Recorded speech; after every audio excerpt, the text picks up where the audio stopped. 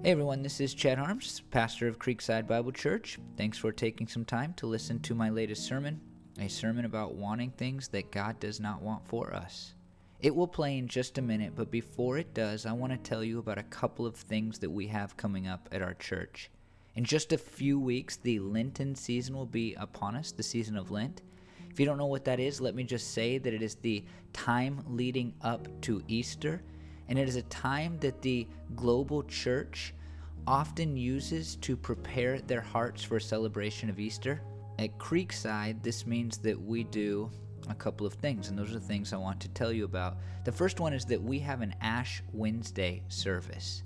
An Ash Wednesday service is really a time for us to remember that we are frail and that we are mortal and that we are in desperate need of God. It is the beginning of the Lenten season. If you are in our area, that service will be on March 6th. You can learn about it by going to wilsonville.church/Ash Wednesday. But even if you're not in our area and you want to check out an Ash Wednesday service, you'll be able to be a part of that online. You just need to go to wilsonville.church/live, wilsonville.church/live. We hope you'll join us in person for that, but if not in person, online. The other thing that we do leading up to Easter during Lent is that we always spend some time examining the life of Jesus. We do that every year for the 6 weeks, kind of building towards Easter.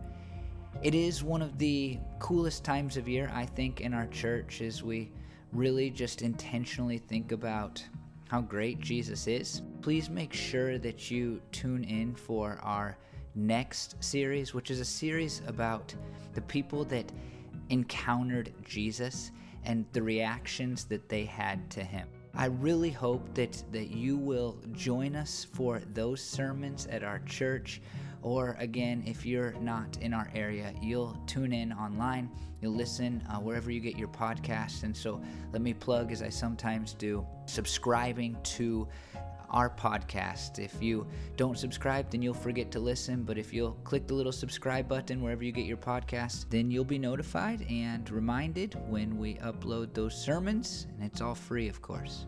Again, thanks for taking some time to listen to this sermon. I really do hope that it will help you to learn and live more fully for the glory of God. So we start a series today on the topic of lust, as you just saw on the screen, and that's uncomfortable, I know, because when we think of lust, we think of men looking at things on the internet that they shouldn't.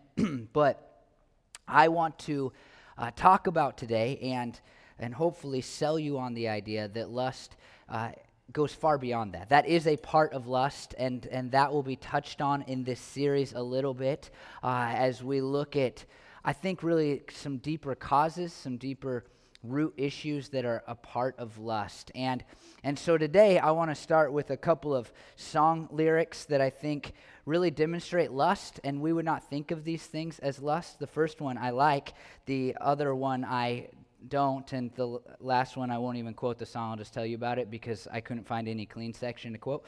So how about this? She was the one I wanted for all time, and each night I'd spend praying that God would make her mine. And if he'd only grant me this wish I wished back then, I'd never ask for anything again. That's Garth Brooks. I acted like I needed to read it. I didn't. It's part of my soul. But there's a form of lust in there, and we'll come back to it. Or this one, going way to a different genre. I want to be a billionaire so stinking bad. It doesn't say stinking though, but I want to be a billionaire so stinking bad, buy all the things I never had. I want to be on the cover of Forbes magazine, smiling next to Oprah and the Queen. Oh, every time I close my eyes, I see my name in shining lights. Yeah, different city every night. Oh, right. I swear the world better prepare for when I'm a billionaire. Or Cardi B has a song called Money. I read the lyrics, you shouldn't. But it's all about lust in every kind of way. It's really disgusting. And when we think of these songs, maybe with the exception of Cardi B and all that she sings, we wouldn't think of lust. We would think of, a hopeless romantic just wishing for a girl when they were in high school, or we think of greed maybe.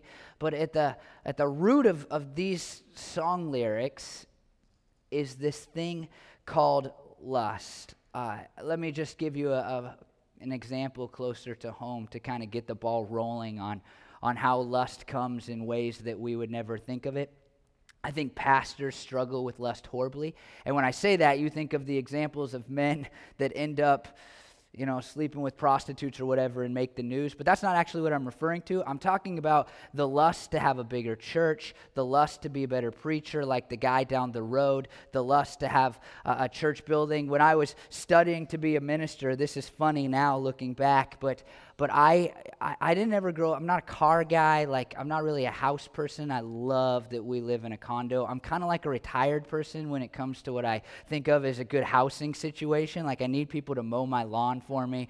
The idea of having a bigger house with more carpet to vacuum is terrible. But when I was in school studying to be a pastor, I would have these thoughts of what my office would look like someday, which is now especially funny because I have an office in my garage and we don't have a building. And so I was totally off, but there was this lust for this like idea of what my job would be like. And I think pastors have become some of the worst. I think it's one of the reasons that you see a cheapening of grace in the Christian churches today around our country. It's one of the reasons that pastors take shortcuts, one of the reasons that pastors burn out so frequently. I'm amazed at how many experts of the Christian faith have books or podcasts out about how to not burn out, and it's always because they did it. I think somebody should write a book that never burned out and tell me how not to do it. But it's this drive for something that we have in our heads, and I think it's really driven by lust. And we live in this time, this weird time, right, where we are inundated all day long by the successes of other people through social media. We log in, we spend hours a day looking at our phones, primarily on social media. That's what sociologists and researchers say. And for the most part, except for that occasional friend who will come in with their struggles and their hurts, for the most part, you are staring at the best version of every person's life. I don't know if you know this about me or not, but my kids don't always smile. It's amazing. Like, there are times when they are crying and they're disobedient, but man, not on social media, except for my profile picture right now, funny enough. But we put these lives forward that are our best. And I'm not saying that's wrong. I'm saying the problem is that when we look at other people's best lives, we really struggle because we think, that's not me. I'm not doing that. What's wrong with me? And what it creates, I think what it's created is insatiable lust, and we'll define that word in just a little bit, but insatiable lust in many people that is causing depression rates higher than ever before, and this is so interesting, discontentment higher than in the history of our country. Sociologists are now telling us how bad social media is because it wires our brains to just want more and more and more. It wires us for lust. And I think in this series what we'll do is we'll talk about what lust is. We'll talk about why it's bad this morning. We'll talk about how we can deal with it moving forward. But before we move there, I just want to just make a quick note that lust and jealousy kind of go hand in hand. And you might think in this series like, wait, is he talking about jealousy or lust? And I've preached a sermon series on jealousy, but the two go hand in hand. And just for the sake of kind of being on the same page, let me just say I think that envy is having negative feelings because you want what is somebody else's. We'll talk about what lust is in a second, but let's put it this way. It's this. One is focused on the person. Envy is focused on the person that has what you want, while lust is focused on the object that you actually want to obtain. And so, we think about the earliest kind of maybe picture or verse that talks about not coveting your neighbor's wife. You maybe know that in the Ten Commandments. And so the object of our lust would be the wife. The object of our envy or jealousy would be the husband, because we want what he has. And so again, envy is having negative feelings because you want what is somebody else's. And so the question is, what is lust? And Wikipedia, not always where I turn for definitions about things, but Wikipedia defines lust simply this way, and I think it's really good, as an intense longing. an intense longing. Some website that I found really early in my studies for this sermon series, like long before this week, that I lost and couldn't find again, defined lust as an inordinate craving for the pleasures of the body. And the Zondervan Pictorial Encyclopedia, which is a great resource, defined lust as, and this is my favorite one, a desire for something forbidden. And here's kind of the overarching idea, the definition of lust that I'm working with when I talk about lust here, because I know it's hard to break free from just this is looking at things on the internet that you're not supposed to look at. That what I'm going to talk about when I talk about lust in this series is the desire for something God hasn't given you and doesn't want for you. I think as I take a holistic picture of lust in the Bible, it is the desire for something God hasn't given you and doesn't want for you. And so hopefully that just hopefully now the walls kind of come down. We're not just talking about what you looked at last night on the internet. We're talking about wanting things that God has not given you and does not want for you.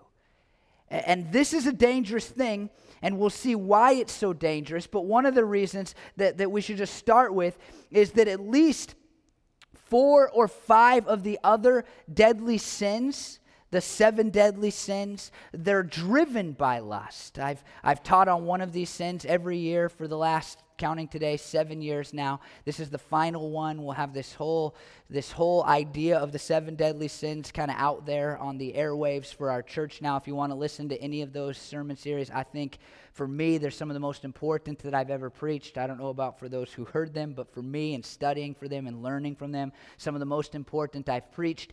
And as I came to this topic of lust, it's so easy to see that when we want something God hasn't given us and doesn't want for us, it leads to our gluttony.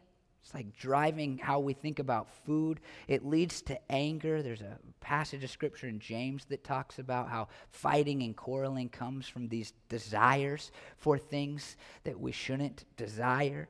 It goes into greed, like we want more and more money. We lust after things, and so we become greedy. And the way I've defined greed is not thinking about money the way God wants you to. And so we become greedy, just saying money is about me and what I can do with it for myself. And it leads to envy, right? Because they have it and you don't, and so I'm no longer going to like them. And I think I can make a case, I won't here today, that it even leads to sloth or laziness, because we have these things that God doesn't want us to do, and we just say, I'm going to do them anyway, and it's laziness. I want to play this video game instead of do what God's called me to, and so we become lazy. And so we'll talk about the main reason that lust is dangerous in this sermon this morning, but it's important as we kind of start to say at least 4 of the other 6 deadly sins are driven by lust. And I would make a case that all 5 of the other ones are driven by both lust and pride, that they are the foundational sins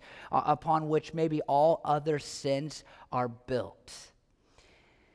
And I want to begin this series in the book of Numbers, which is not a book that we turn to very often here. Numbers 15, 37 through 39. I promise that this is all going to come together, and this really is about lust. Here's what it says. The Lord said to Moses, "Speak to the Israelites and say to them, throughout the generations to come, you are to make tassels on the corner of your garments with a blue cord on each tassel. You will have these tassels to look at, and so you will remember all the commands of the Lord." I know, weird place to start. This is a thing that is said during the Shema, which is this series of Jewish Israelite prayers that are prayed every single day, along with 2 other passages from the book of Deuteronomy. And that means that it's very important, it's very formative for Judaism, for the Israelite people. And the question is, why? And we're going to really center the answer to that around why in these tassels. We have one for you today. This is the description of that we just read, is these blue tassels. We made this one, but if you look them up online, this is generally the idea. They would hang from the corners of like a winged style arm sleeve kind of deal, and they were reminders of something very important, and that is what we're going to look at this morning. And it matters, this color blue, because blue distinguishes royalty. Blue distinguishes divinity. God's throne was wrapped in a blue cloth. Blue curtains adorned the tabernacle, indicating this is a place where the King of Kings live. It was the color of the protective veil that separated all people from the holies of holies, the place of God's strongest presence. The same veil that was torn when Jesus died for our sins, miraculously by the power of God, it just tore, just to say, hey, you have access to me now. This was a blue veil. Blue, in essence, reminded the people that they were a part of a holy nation, something God declares to them quite clearly. He shows up in this fiery mountain and he looks at them and says, you will be my special people, you'll be my treasured possession, you will be a holy nation, a royal priesthood. This color blue is to remind people of who they are in God. The purpose of the tassels was to remind people of God's covenant commandment, including its laws, statutes, and precepts and principles. It's as if God's saying, hey, remember who you are and remember how you ought to live because of who you are. I think that in Christian circles, at least, we can really forget those two things go so closely together. We can tell people over and over and over again, this is how you live, this is how you live, this is how you live. But forget, to tell people why this is how they live. Because God set you apart to be special for Him. He's called you to be holy. He wants you to be more like Him. You are to be lights of the world, and you are to be people who express God's glory to the best of your human ability all the time. And so, therefore, you live in this certain way. We can also just tell people who they are all the time without telling them what that means for their lives. Jesus loves you, He died for you, and we don't get much further than that. And we're really shorting people when we don't say, hey, because of that, God's called you to this. And these blue tassels that hung from people's fringes were reminders to these people that they were special to God, that God loved them, that God had made them a holy nation, a royal priesthood. And because of that, as He equipped them with His law and His commands, they were supposed to live in a special and unique way. And so they hung there to say, remember who you are and remember how you ought to live because of who you are. The nation, according to the New American Commentary, is reminded of that unique position they held by God's grace. And then there's this next verse, Numbers 15:39, that you may obey them, talking about those same commands, and this is key, and not prostitute yourselves by chasing after the lusts of your own hearts and eyes. There is what's called a chiastic structure in this passage, which means that the outsides point to the insides. And so we have several verses here, and what's said first and what's said last is really meant to point to what's in the center. It's the key verse of the whole passage of Scripture. And so when we read this, we've talked about one, remember who you are and how you ought to live because of who you are. And we'll talk about the other one in a minute, but sandwiched right in between it is this call to not chase after the lusts of your own hearts and eyes. Again, the New American Commentary says at the center of the structure is one of the central themes of the book of Numbers. The struggle of the people of God to be obedient to the instructions from God in the midst of a world that would constantly lure them into idolatry and rebellion. The call to not lust here is centered in God's desire for His people not to stray from Him, to remain rooted in His love, to remain rooted in who they are and what He has called them to do. And when we see, don't chase after the lusts of your own hearts and eyes, we must remember that it is put there in the book of Numbers to say, hey, if you let lust drive your life, it's going to pull you away from God. That's the point. If you allow for lust to remain, it will pull you away from God. This word chasing after here is an interesting word because in chapters 13 and 14, it's used for spying out. It can mean to go after or to explore. And we kind of know this, right? We're almost okay with this in Christianity. Like, lust is kind of bad, but if I'm just kind of exploring lust, if I'm just dabbling, if it's not controlling my life, if it's not an addiction, if it's just a little bit, if I'm just kind of spying out all these other things, if I'm just kind of wanting the things that God has not given me and doesn't want for me, then it's okay as long as I don't go too deep, as long as I said, it's not an addiction, as long as it's not driving all of my life. And God is saying, if you're spying out these things, then you are running the risk of prostituting yourself, of leaving me.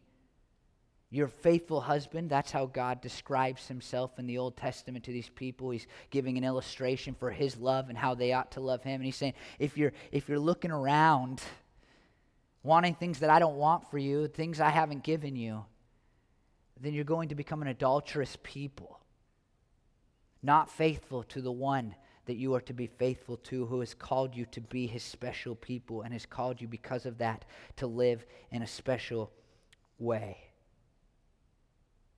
I find it so interesting here, these two things that are connected to lust. The word lust is supplied by the NIV here, by the way, but it's described in these two things, these desires of your heart and your eyes. And I think that all of our lust kind of comes through those two avenues, right? I've already talked about social media and how we lust after these things that are put in front of us, but man, it's not just what our friends are posting, right? Like Amazon literally knows the things that I want and places them in front of me all day long.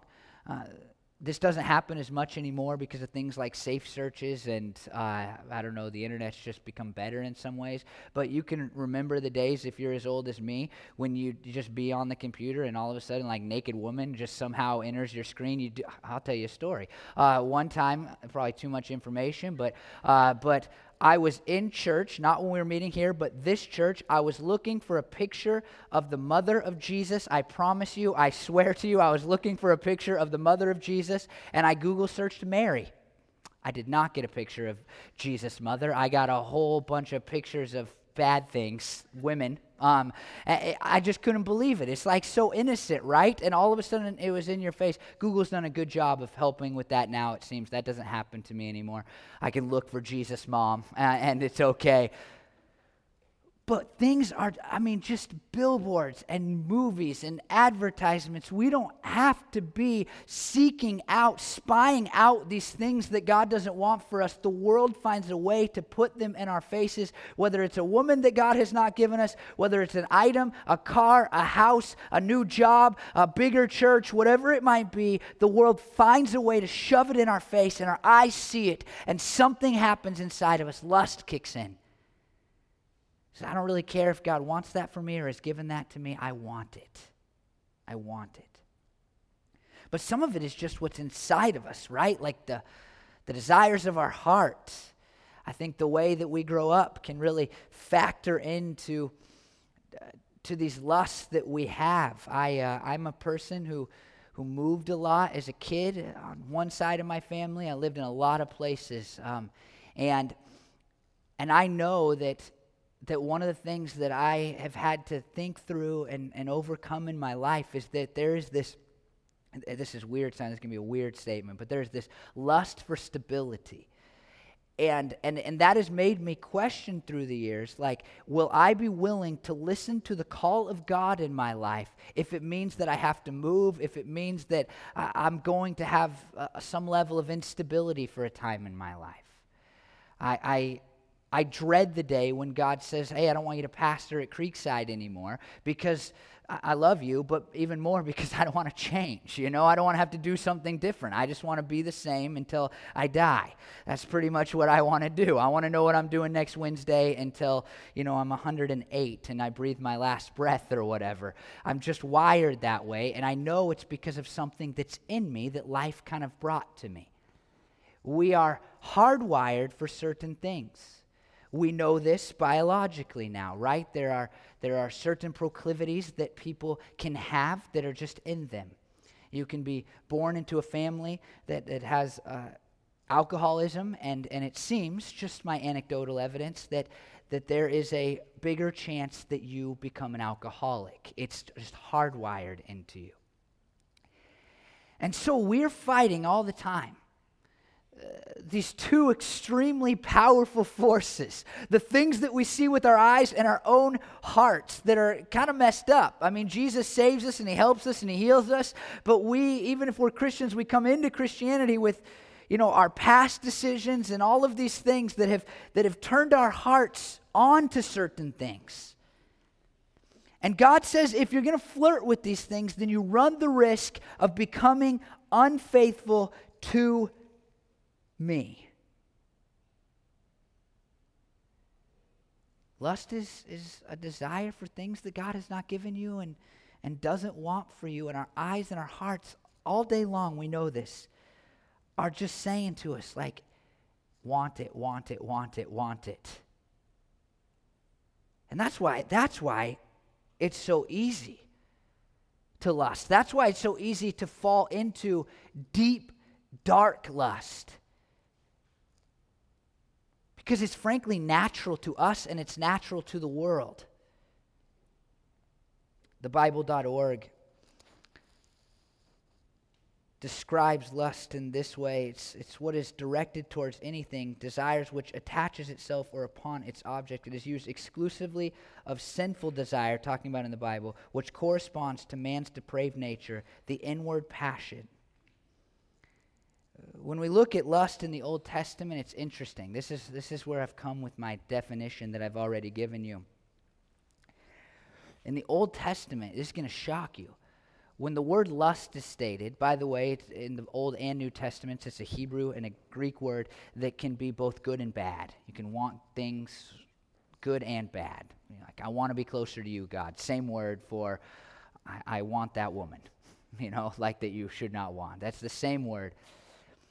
And what's so interesting is that in the Old Testament, when this word is used in a negative sense, the majority of the time that this word that is translated lust in our Bibles, the majority of the time that it's not used in a sexual sense. It's used about the idolatry and practices of the surrounding nations to the people of Israel. The book of Ezekiel contains half of those references, and it's always about the people desiring the things of the nations around them. The Israelites were supposed to be different. They didn't have little stone idols that they bowed to. Their morality was different. I mean, one of the things that you can see so clearly the Israelites lusted after that ended kind of badly for them was a king. God did not want them to have a king. They looked around at the other nations around them and said, everybody has a king they can look at. And God said, I'm your king. I literally have given you your laws. And they're like, no, we want a king. We need a big, strong king to lead us and to show us, the way and to lead us into battle. And God said, fine, I'll give you a king. And it went badly. This is the type of lust that the Old Testament describes. The Israelites looking around, seeing these godless nations and saying, well, look, we like that. What if we could have that? Just a little bit of that. Now, in the New Testament, it is more often used in this sexual sense. And you can see how it got there, right? God's saying, look, I don't want you to have sex outside of marriage. I don't want you to have sex with somebody that's not your wife. I don't want you to have sex with somebody else's wife. And you can see how this word lust becomes the natural word for wanting those very things. We'll turn more to the New Testament in a second, but I think Wikipedia again says something really important. Lust is the ultimate goal of almost all human endeavor. That's fascinating, right? This isn't somebody writing about the Bible, trying to prove a point, trying to say, like, when God said not to do this, it's bad. It's just saying, like, hey, whoever wrote this, thinks that the ultimate goal of almost all human endeavor is lust. Continues. It exerts an adverse influence on the most important affairs. It interrupts the most serious business, sometimes for a while confuses even the greatest minds, does not hesitate with its trumpery to disrupt the negotiations of salesmen and the research of scholars, has the knack of slipping its love letters and ringlets even into ministerial portfolios and philosophical manuscripts. It's so easy to want what God doesn't want for you and hasn't given you. And we do it without even thinking. Our ultimate goal as Christians, the thing that we talk about here at this church, is the thing that should be the purpose of your entire life, is to experience and express the glory of God. We should want nothing more than to be in relationship with God, and because of that relationship, as we just talked about with the blue tassels, because of that relationship, then to turn around and show people how incredible it is to have a relationship with God by our life, by the love that we have for people, and all of that. And anything that we want that is not connected to that pulls us away from the purpose that God has given to us. James 1:15 says, when tempted, no one should say, God is tempting me, for God cannot be tempted by evil, nor does he tempt anyone. But each person is tempted when they are dragged away by their own evil desire and enticed. Then after desire has conceived, it gives birth to sin, and when sin is full grown, it gives birth to death. You want to know why you sin? And hopefully if you're a Christian, you're bothered by that you sin. You want to know why we sin? Because we don't learn to stop wanting things that God does not want for us and has not given to us. Lust is just this foundational piece of sin, and we're just hopefully always trying to stop the sin, stop the sin, stop the sin. But we can't, because we want things that God does not want for us and has not given to us.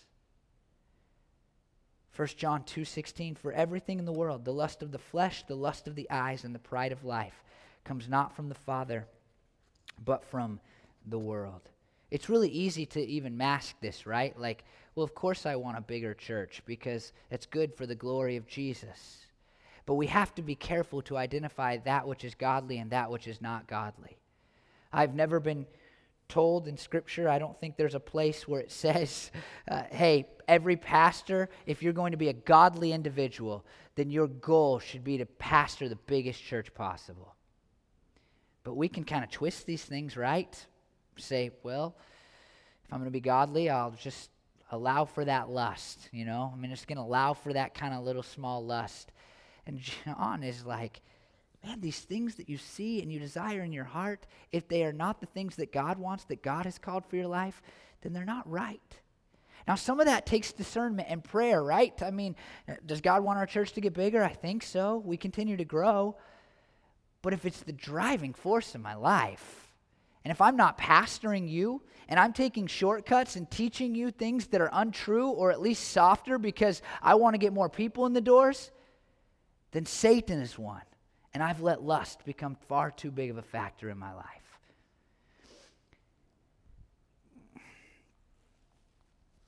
The desire for something God hasn't given us and doesn't want for us doesn't come from God, obviously. That's what 1 John is saying.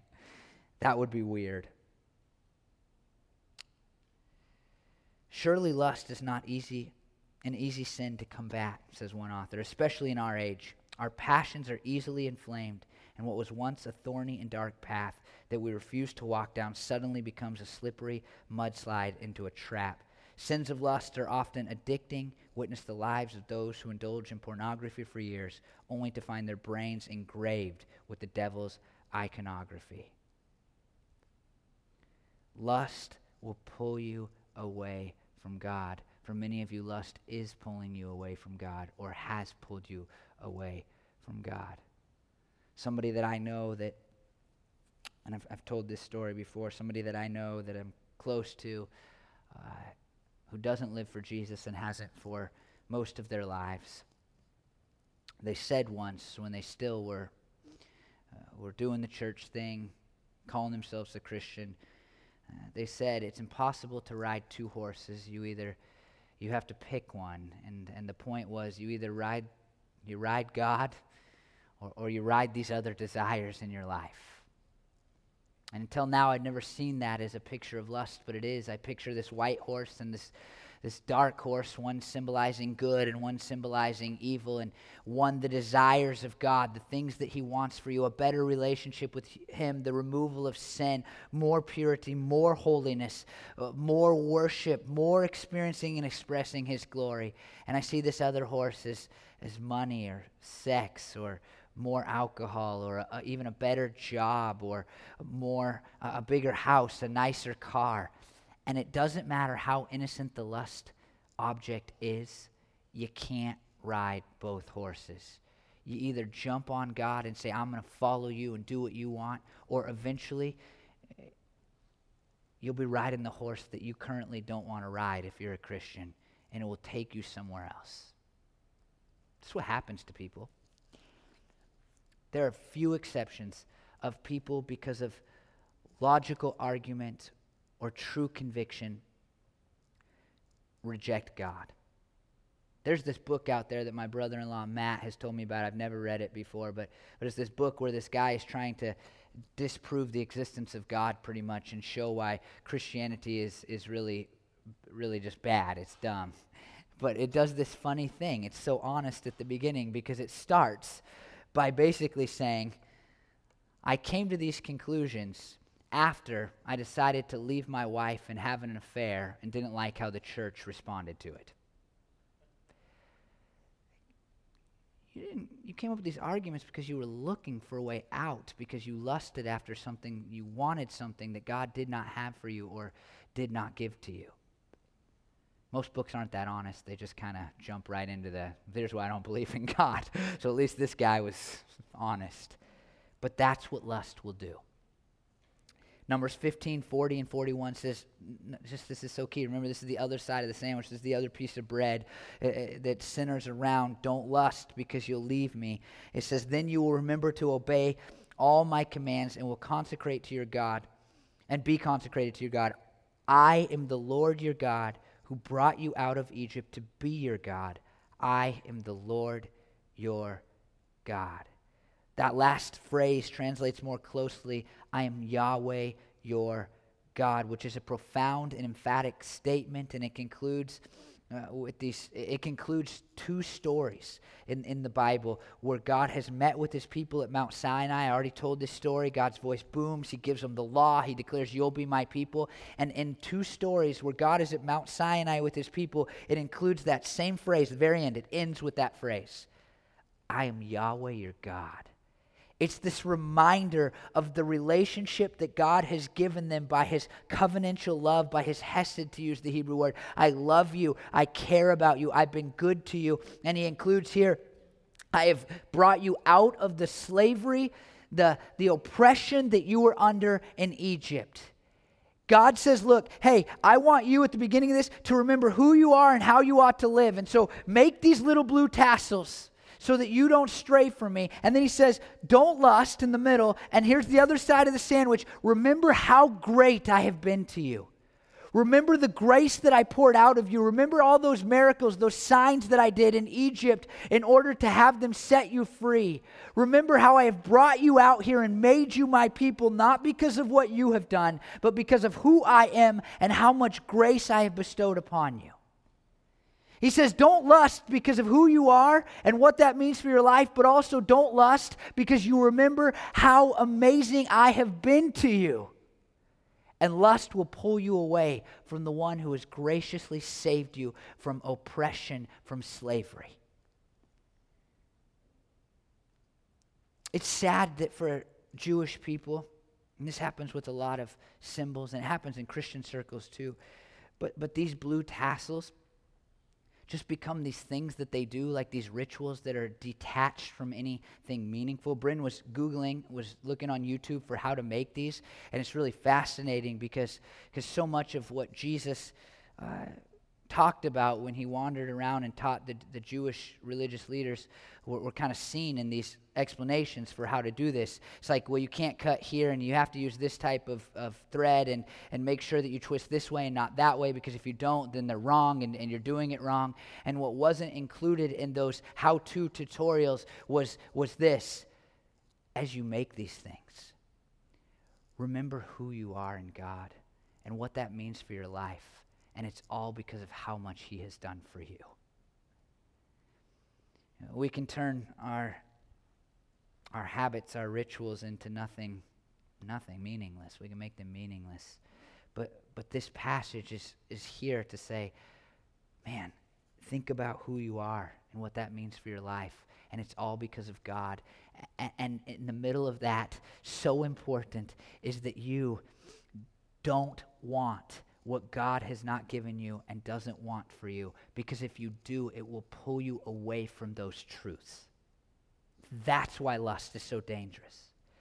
I mean, I would just ask you the question. Hopefully you know this, but who are we in Christ, and what does this demand from our lives? That's a big part of the Christian growth process, right, is answering those two questions. But I hope that you know that as a Christian, you are somebody who is saved by the blood of Jesus. If you're not a Christian, you need to understand that what we believe is that God looked down from heaven. He saw us in our sins. He saw that we were just totally given all the things that we want that he didn't want for us. And he came down out of heaven in the person of Jesus, and he died a sacrificial death for those sins so that if we give him our lives, those sins are removed from us. And as Christians, we believe that we are saved, but we believe that it goes beyond that. As saved people, we are adopted into the family of God. We now look at Jesus as our heavenly King, but not only as our heavenly King, but our heavenly Father, who loves us and cares about us and indwells us by his Holy Spirit, who is walking with us and guiding us and leading us and helping us and encouraging us and inspiring us.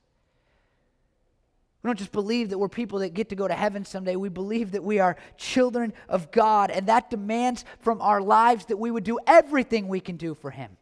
That we would serve him in every way possible. That we would wake up every day and not ask, what can I do to further myself in life? But we would ask, what can I do to bring glory to my Lord and Savior? That's what it demands. And we are that because of the incredible grace of God, a grace that continues to be poured out on us. He saved us from our sins, but every day we sin again, and he still looks down and says, I love you and I want a relationship with you. And if you're anything like me, that same God, even when I start to drift, when I let the things of the world, the things that I see and the desires of my heart pull me from him, as the hymn says, prone to wonder, Lord, I feel it. He keeps calling me back. He says, hey, it's me. You want me. You should want me. Come back to me. Come back to me. And so how dare I? How dare I when I know those things? Say, God, I know you don't want that girl from me, but I'm going to look at her on the internet anyway. Or, God, I know that you don't want us in a church building right now, but I'm going to get on Pinterest and dream, you know? I mean, how dare I say, wow, I wish I was somewhere else. Or, and then this happens, this is one of the ways I can lust. How dare I look back on the things that God hasn't given me and think, if only that would have happened, or I would have done that thing. How much better would my life have been? And God's saying, I didn't give you that. And I don't want that for you. I want this for you, and so serve me here. I know that lust can just be this thing that it's just a sin. But what the book of Numbers says to us is that it's not just a sin, it's a sin that will pull you away from living the life that God has called you to and equipped you for by his grace. And so this morning, I would ask you to make a commitment to try to remove lust from your lives. And here's what I'm hoping for you out of this sermon, that if you're a Christian, man, I hope you'll go home and you'll really think about the things that you want. Maybe journal about it. What are the things that I want that God doesn't want for me and hasn't given me? Think about those. And if you're not a Christian, you got to become a Christian. It's so much better than all that your heart and your eyes are drawing you towards right now. And I know Christians can be such a bad example because we lust too and we start to chase these things. But all of us who are Christians would tell you that nothing else satisfies like wanting the things that God wants, wanting God, wanting a relationship with him. And so I hope you'll become a Christian. Let me pray that both of those things will happen. Lord, I just know that, God, I lust. And I'm sorry for that. I confess that in front of these people. It's not the normal chain of lust, but for many it is kind of the normal way we think of lust. It's what we can look at online or whatever, and for some it might be another person's spouse, kind of those more traditional ideas of lust. And I pray you break those chains. Those are hard chains to break, God. But for some it's other things, God. It's drunkenness, it's promotions, it's more money, it's a nicer house, it's more stuff, God. A new computer, a new phone, a new watch, a new whatever, Lord. It's always something new. And Lord, man, it's so clear that those things never bring satisfaction. Lord, I'm always amazed by the people that we read about in Hollywood who just never seem satisfied, and they have everything that some of us lust after. And so I pray, God, for any in this room, any who will listen online that aren't Christians, that they'd give you their lives. Because Satan, the things of this world, it's just a bad taskmaster, God. It will leave them feeling empty. And I just pray that they would look to you, turn their eyes to you, and find true satisfaction, true hope, true forgiveness, true love. All of it, God. And for those of us that are Christians, I pray that we would repent of our lust. We would, even during this next song that we're going to do, God, we would talk to you about the things that we have lusted after. And God, we would do our best to remove those things from our lives. And I know I didn't get that far in this sermon this morning, but I pray people would come back next week and start to look at how we can get rid of those things. But this week you would produce a willingness in them to just rid their lives of lust, because they know it can pull them away from you, that it will pull them away from you. I pray these things in Jesus' name. Amen.